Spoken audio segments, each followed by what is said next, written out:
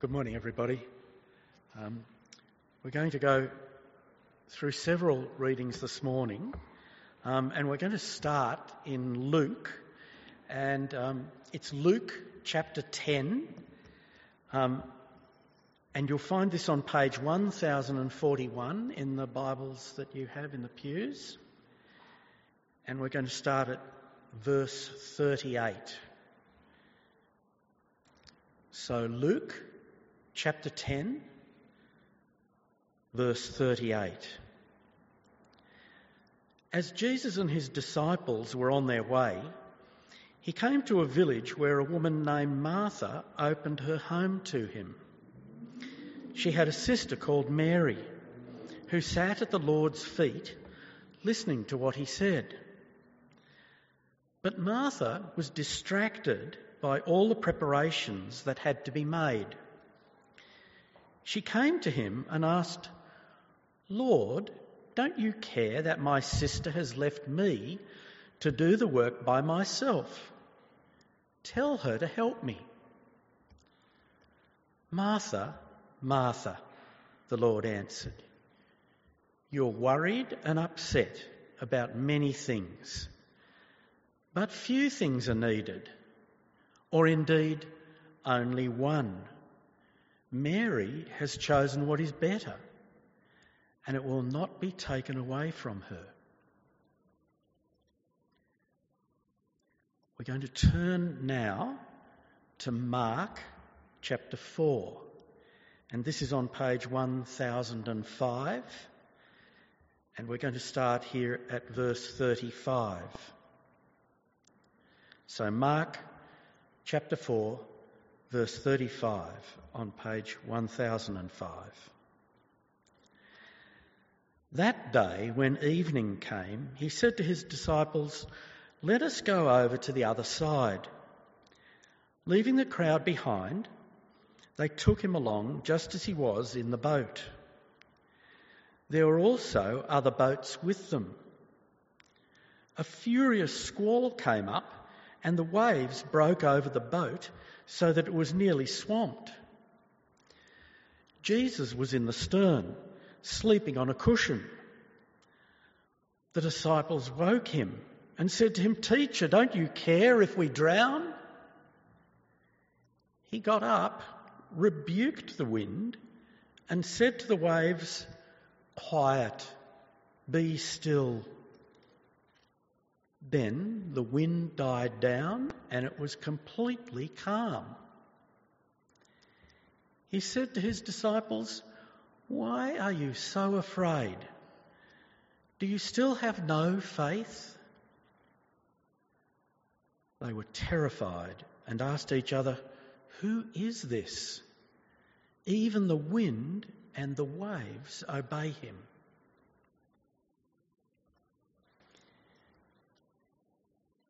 And now we'll turn to Mark 14, and this is on page 1020 and beginning at verse 32. Mark chapter 14, beginning at verse 32. They went to a place called Gethsemane, and Jesus said to his disciples, "Sit here while I pray." He took Peter, James and John along with him, and he began to be deeply distressed and troubled. "My soul is overwhelmed with sorrow to the point of death," he said to them. "Stay here and keep watch." Going a little further, he fell to the ground and prayed that if possible the hour might pass from him. "Abba, Father," he said, "everything is possible for you. Take this cup from me. Yet not what I will, but what you will." Then he returned to his disciples and found them sleeping. "Simon," he said to Peter, "are you asleep? Couldn't you keep watch for 1 hour? Watch and pray so that you will not fall into temptation. The spirit is willing, but the flesh is weak." Once more he went away and prayed the same thing. When he came back, he again found them sleeping because their eyes were heavy. They did not know what to say to him. Returning the third time, he said to them, "Are you still sleeping and resting? Enough. The hour has come. Look, the Son of Man is delivered into the hands of sinners. Rise, let us go. Here comes my betrayer." This is the word of the Lord.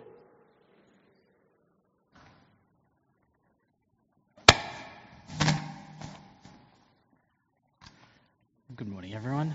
We just had a wedding here yesterday, and the microphone was a bit glitchy, so hopefully it's not glitchy today. That's why I was just smiling to the back desk as it made that horrible sound. Welcome to church. It's good to be with you. My name is Prash. I'm the senior minister. It's great to have you in the building if you're new, visiting, or a regular. And of course, happy Mother's Day to those mums in the building. I was recounting at 7:45 that my second child told Emily, my wife, this morning, as he gave her 2 choc chip cookies, that one of them was for him. It's the joy of being a mum, isn't it? We are thankful for the mothers in our life. Even those of us who haven't had a great experience with mums, we have a sense of what it would be to have a good mum, and so we're thankful for that gift when it comes. This morning we're continuing a series we started last week. We're doing all through May, thinking about work, rest and retirement. These parts of our life which we spend, well, they dominate our life. Actually, this category basically describes everything we do on this earth. And so it's a highly relevant topic. Last week we talked about work, and we said to ourselves that work is good. Work is good. Although we have tainted it, work is itself good. I want this morning to think about rest. You know, in some cultures, work is so primary that people overwork regularly. In fact, in one culture, it's well known that that is really bad, Adam. I'm just going to use the pulpit mic. I'm going to use the pulpit mic. Wait, thanks. In one culture, work is so kind of overbearing. They actually have a word for people who die of overwork. So it's so common. It's slightly tragic.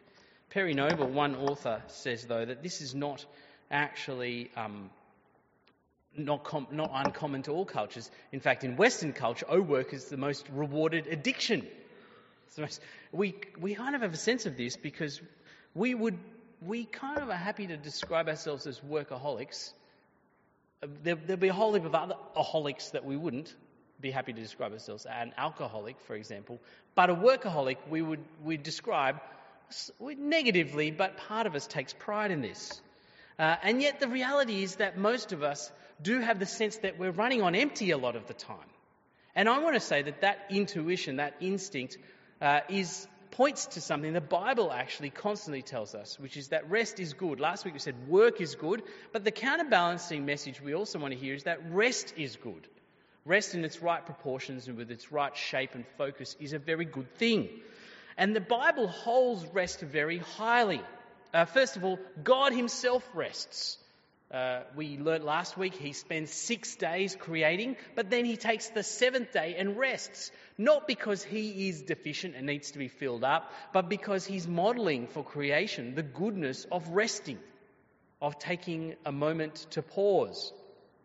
And that model is then replayed in the commandments. In Exodus 20, God commands the Israelites, remember the Sabbath day by keeping it holy. 6 days you shall labour and do all your work, but the 7th day is a Sabbath to the Lord your God.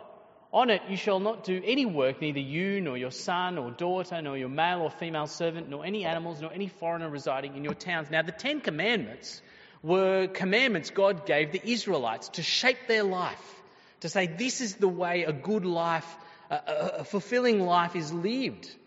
And one of those commandments is this commandment to keep a Sabbath, a day of rest. A couple of things to note. First of all, the Sabbath affects not just like the householder, but his whole family, sons or daughters, male or female servants. It's not just for free people. It's not like God said, oh, look, you need to take a rest, so get your house servants and slaves to work for you. No, everyone requires rest. Everyone requires rest.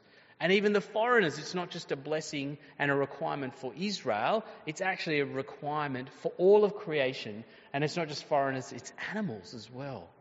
God is saying, actually, rest is good, rest is necessary, rest is required as part of who you are as creation. But the Old Testament actually takes the question of rest even further.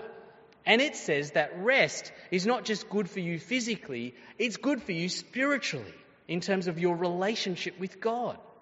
So in Ezekiel 20, as a side note, in your booklets, at the end of the Gap Group study, I think it's page 4 or 5, there is these things called weekly readings. And each day of the week, Monday, Tuesday, Wednesday, Thursday, Friday, we've kind of marked out readings. So if you're someone who's looking to get into the Bible and read regularly, those might be passages to read through the week, and there's some questions that go with it. One of those weekly readings is Ezekiel 20, and in that, God is talking about the failure of Israel at a particular time in their history, where they went off to worship other gods. Right? Their spiritual health had really fallen apart. And at the heart of that passage, God says the reason why in that situation their spiritual health had deteriorated so badly is they desecrated the Sabbaths. That's his language. In other words, they did not value the place of this God-ordained rest in their life. So interestingly, you might be willing to accept that rest is helpful for you physically. That's not an unusual message to hear from, your physician. But it's true, the Bible says, that rest also affects you spiritually and is useful and good for you spiritually. To take a day off. And this is an understanding of humankind the Bible brings about, which is very helpful, that our physical welfare and our spiritual welfare and our emotional welfare are all intertwined. You cannot just deal with one aspect of your life and hope that the whole of you is dealt with. And actually, when you deal with one aspect of your life well, it impacts another aspect of your life. There's a real intertwining there. And so God says rest is good because of how you're created, not just physically, but spiritually. And yet the truth is that for many of us, we struggle to rest, to have that refreshing rest, to have that really good night's sleep. In fact, there was a study done recently which said 35% of people don't have a good night's rest. They don't have a good night's sleep. That means there's probably a person in your row, unless it's in by yourself, maybe it's you, who didn't sleep well last night. I think that's not actually, that's not an unbelievable figure. Many people struggle to sleep at night. And it might be a physiological condition. But I suspect for a lot of us, there are other issues going on there. There are other reasons why we can't sleep well at night, because we can't rest well. And so the question is, what does it look like to rest according to the Bible? What does it really look like to rest? Well, rather than telling you what it looks like, let me talk about 3 errors that we sometimes make, 3 ways that our rest goes wrong, and that actually will give us a different picture on what rest looks like, particularly in relation to the Bible. And that's why we have those 3 little vignette stories read from the Bible today. That's not normally how we read the Bible in church. Often we spend our time in one book or one section of the Bible and work through it, because that's helpful. Every part of the Bible has something to say, and we don't just always pick and choose. But I picked these stories because I think they all tell us, they're all part of this overarching story on work and rest, and they're helpful to reflect on. The first error I think we can make, and if you're a note taker or you're following along in the booklet, you'll see there's a bit of an outline for this week's sermon. The first error that we can make is that we actually rest at the wrong times. We rest at the wrong time. And the story of the last little vignette, the story of Jesus in the Garden of Gethsemane, it's captured actually in that little stained glass window over there. You may know the events, he's there. That's where Jesus is praying in the garden, not My will, but your will, Father. Just before he's arrested and taken first to trial and then ultimately to the cross, Jesus is praying. He takes his disciples, he takes his closest confidants with him. He says, come with me and pray a while. He wants their support. He's feeling overwhelmed, we're told, in the Bible at this moment in his life. And he wants his friends to pray with him. And of course, famously, every time he checks up on them, they've fallen asleep. Don't know, if you're someone who's a prayer, this is not an uncommon experience. I've been known to fall asleep in Bible studies. In fact, at one point in time, I remember I fell asleep in a Bible study, and the reason that the prayer time ended was because I started snoring. There's no way to come back from that, actually. You can't just keep praying. We understand it. But there is a sense in which this is a deeply inappropriate response at this point in time, isn't it? The story of Jesus' life has been travelling in a crescendo to this moment. The disciples must be aware that something very significant is going to take place. They've just had the Last Supper. Jesus has talked about betrayal. They've gone into this garden. They're singing. They must have a sense of, something ominous rooms. Jesus says, come with me. Pray with me. He's overwhelmed. They fall asleep. Not once, though, but 3 times. And it reminds us of our tendency sometimes to put our rest ahead of the work that we need to do. Sometimes it's the wrong time to rest. You know, if you're a young parent, for example, and your child wakes up at night and they're sick, you cannot sleep. That is a time when you must work. Your child has a dirty nappy, you can't say, I'm sorry, I'm taking 2 hours out here, I'll come back to you later. First of all, they won't let you do that. But also, there's something inappropriate about that. Consider that in contrast to a cultural mindset of rest, which talks about rest as me time, where we talk about taking time out for myself. But sometimes, actually, that's not appropriate, that mindset. See, because sometimes we're called to work, and rest is not appropriate in that space. One of the errors we make is that we rest at the wrong time. You know, you might come home from work, you've had an extraordinarily busy and stressful day. What you actually long for is just, a quiet half an hour. But of course you come home and the household is crazy and your spouse has been kind of labouring hard at home. They're looking forward to your support. It's inappropriate to call on rest at that moment. Right? Rest. Sometimes we rest at the wrong time. That's the first error we make. The second error, though, when we're thinking about rest gone wrong, is that we think about rest just as a physical thing. And we fail to tie it to our condition with God. This is a constant challenge for us in our world. Our world fails to tie our condition to God. We often think of ourselves purely in material terms, purely in terms of our material prosperity or poverty. But the reality of the Bible, and this is why I think the Bible is so helpful for us. It constantly reminds us of the diversity, actually, of our lives and our experience.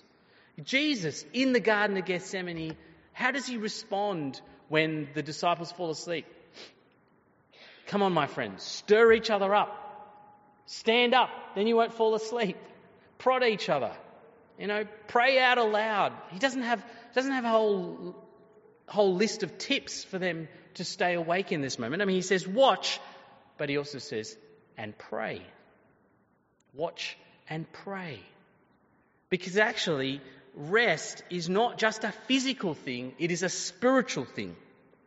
It's a spiritual thing. We know this as well, because you can have the busiest day. You can be physically exhausted, right? And yet you go to bed. I have this experience sometimes. You go to bed, you might actually crash, but then you get woke up for some reason, and then you lie awake in bed for hours. It's not because you're not physically exhausted. It's because your rest is determinant on more than just your physical reality. You're lying awake and these questions are going through your head.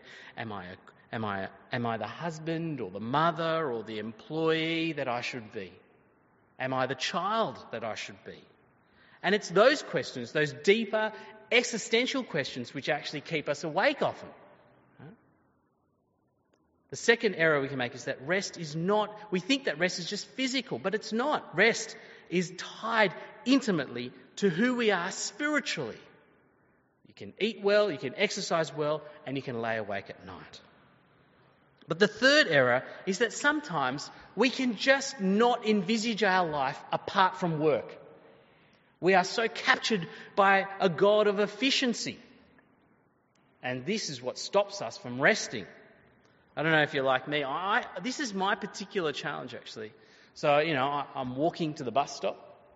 I've got my headphones in and I'm listening to a podcast or an audio book, or I'm on the train and I'm listening to an episode of something, because you just feel like you need to absorb every moment of every day and make it efficient and productive. Is this your challenge? I wonder if that sometimes reflects that we don't have a sense of who we are and being apart from doing. We are not someone unless we're doing something.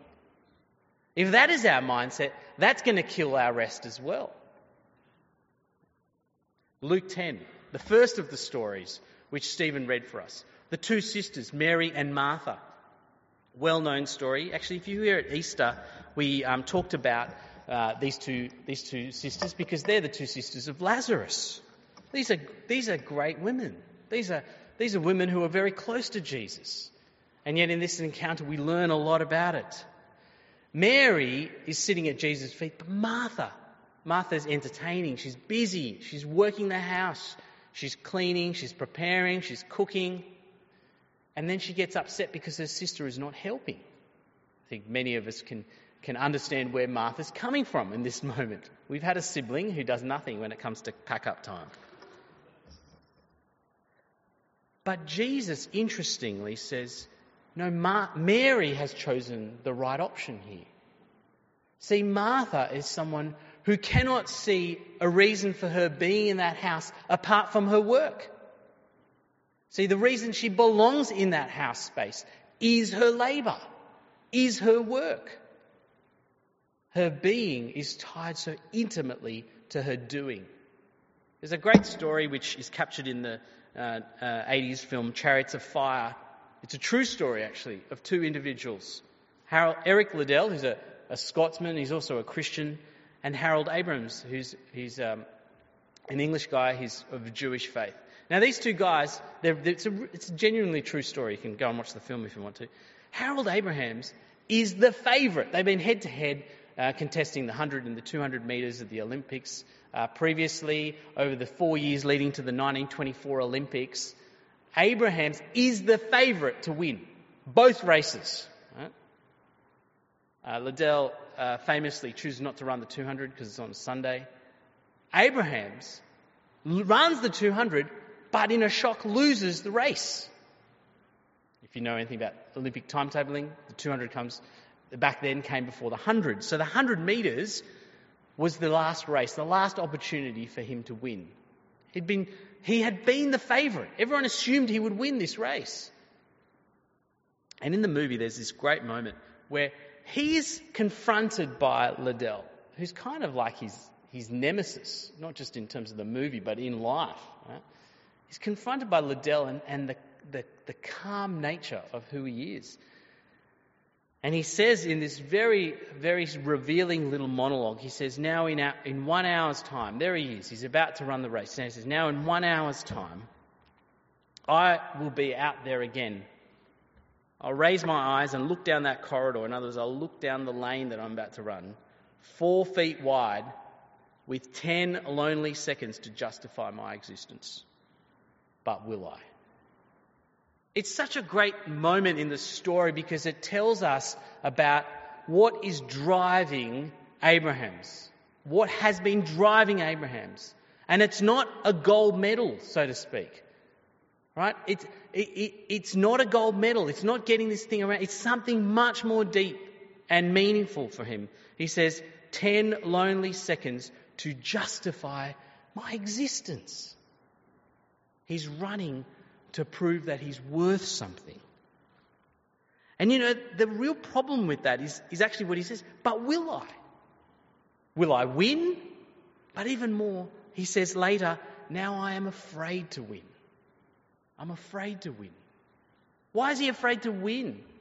He's afraid to win because he knows even if he wins that race, will his existence truly be justified? Will he truly be worth everything that people have been investing in him over the past 3-4 years? I mean, we know this story just keeps reappearing. The great story of Pat Cash, if you know it, after he wins Wimbledon unexpectedly as a young man, and they find him in his room weeping after the tournament because he doesn't know where to go next. He's won this tournament well before he was meant to. What does he do with his life now? What is his existence? I think this is why rest is often undone actually for us, because of what we think about work. I remember a young couple, if you remember last week I said to you that I used to look after a young adult congregation in a previous church. This young couple, great couple, loved Jesus, involved in church, served people. They also just worked crazy hours. One was in marketing, the other was in corporate. They worked really crazy hours. Anyway, they planned this great trip. They'd only been married for 1.5 years or 2 years. This was going to be their real celebration trip. They decided to go all through Europe, 5 weeks. It was all planned, mapped out. They come back after their trip. They'd been gone for 5 weeks. I said, how's the holiday? They said, it's good, but I'm feeling exhausted. I said, why? Jet lag? No. I said, I just came back and my boss is on to me about something, and I just realised that they didn't finish the project that I left for them, and I just got told that this client is really frustrated with the work that I left behind. The problem was their work was their justification, and their work wasn't up to it in the eyes of some people. And it meant it didn't matter how good the holiday was, actually. It all got unpicked in that moment. They returned back to the office. It took them 3 days for all the value of that rest to go down the drain, because their being was so tied to their doing. It was so tied to their doing. 10 lonely seconds, says Abraham, to justify my existence. But that's the story for many of us. And it's why it doesn't matter how much you pour into your physical welfare, you will remain drained at the core. You will be bitter, sad, tired, worn out, and maybe even lonely. How do you do that? How do you find real rest because life is hard. I said this at the wedding yesterday. Life is hard. So how do you find rest when life is always changing? When your circumstances are uncertain, how do you find rest? If those are all examples of rest gone wrong, Jesus gives us such a great example of good rest, and it's in this middle story that Stephen read to us. It's from Mark 4. Okay. Jesus is in a storm. One artist captured the picture like this. If you can see it from where you are, most people at the back because that's where the heater is today. I understand that. I love this picture actually because in it the storm is real. A storm on the Sea of Galilee was a life-threatening experience in Jesus' time, and they would have been in a fairly small fishing boat, and the disciples were genuinely terrified, and rightly so in this story. But Jesus, we're told, is asleep in the stern. He's asleep. I love how the artist draws full attention to this. His head is on his arms, his eyes are closed, his body is relaxed. Every other character is straining forward in anxiety and fear. And yet Jesus is peaceful in the midst of chaos. That's actually the kind of rest that God wants for us. That's the kind of rest God wants. See, it's not rest which says, I've sorted out all of your life's problems. None of them exist anymore, so go to bed. It's actually the ability to rest in the midst of the storm. That's what God wants for his people.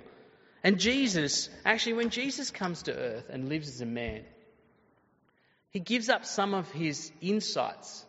There's things he doesn't know. I suspect in this moment in the story, he doesn't know, for example, whether all his disciples will live. He doesn't know that. But he can nonetheless sleep in this moment. He can get the rest that his body so requires. What's the key? Well, it's not just that Jesus rests well. Of course, the Bible teaches us that real rest comes when we rest in Christ. And the story of Mary and Martha actually unpacks this for us. Because there is Martha working away, seeking to find her sense of being in her doing. And there is Mary instead, seated at Jesus' feet. And this is what Jesus says to Martha. You expect him to say, Martha, thank you for all your labour. I appreciate it and I love you for it. He doesn't say that. He says, Martha, Martha. I mean, he says Martha, Martha because he loves her and that's his way of endearing the next comment to her. He says, you are worried and upset about many things,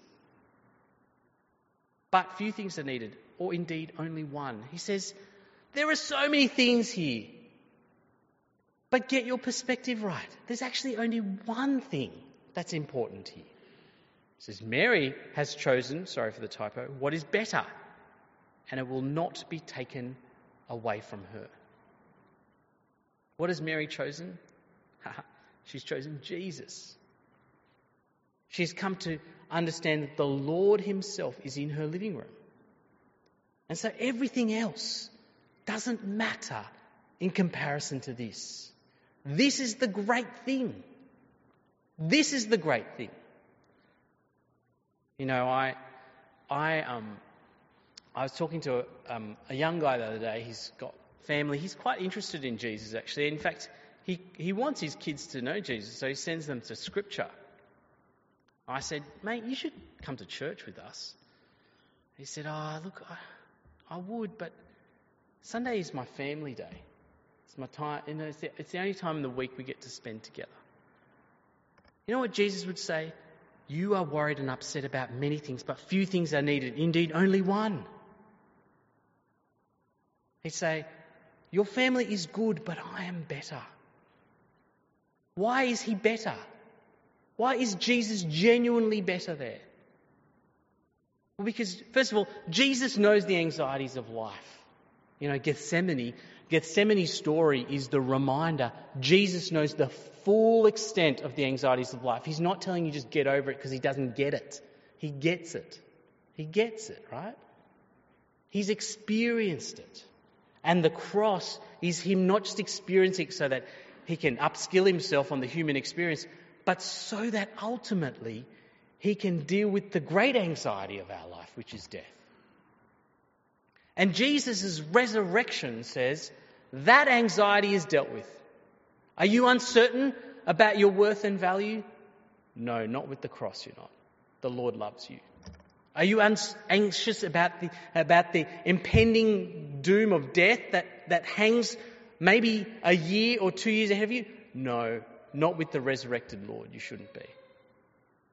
Jesus Christ. See, the reason Mary has chosen the right thing is that Jesus, who sits in the room, understands anxiety, the real anxieties of life, and has dealt with them by giving himself ultimately on the cross and rising to new life.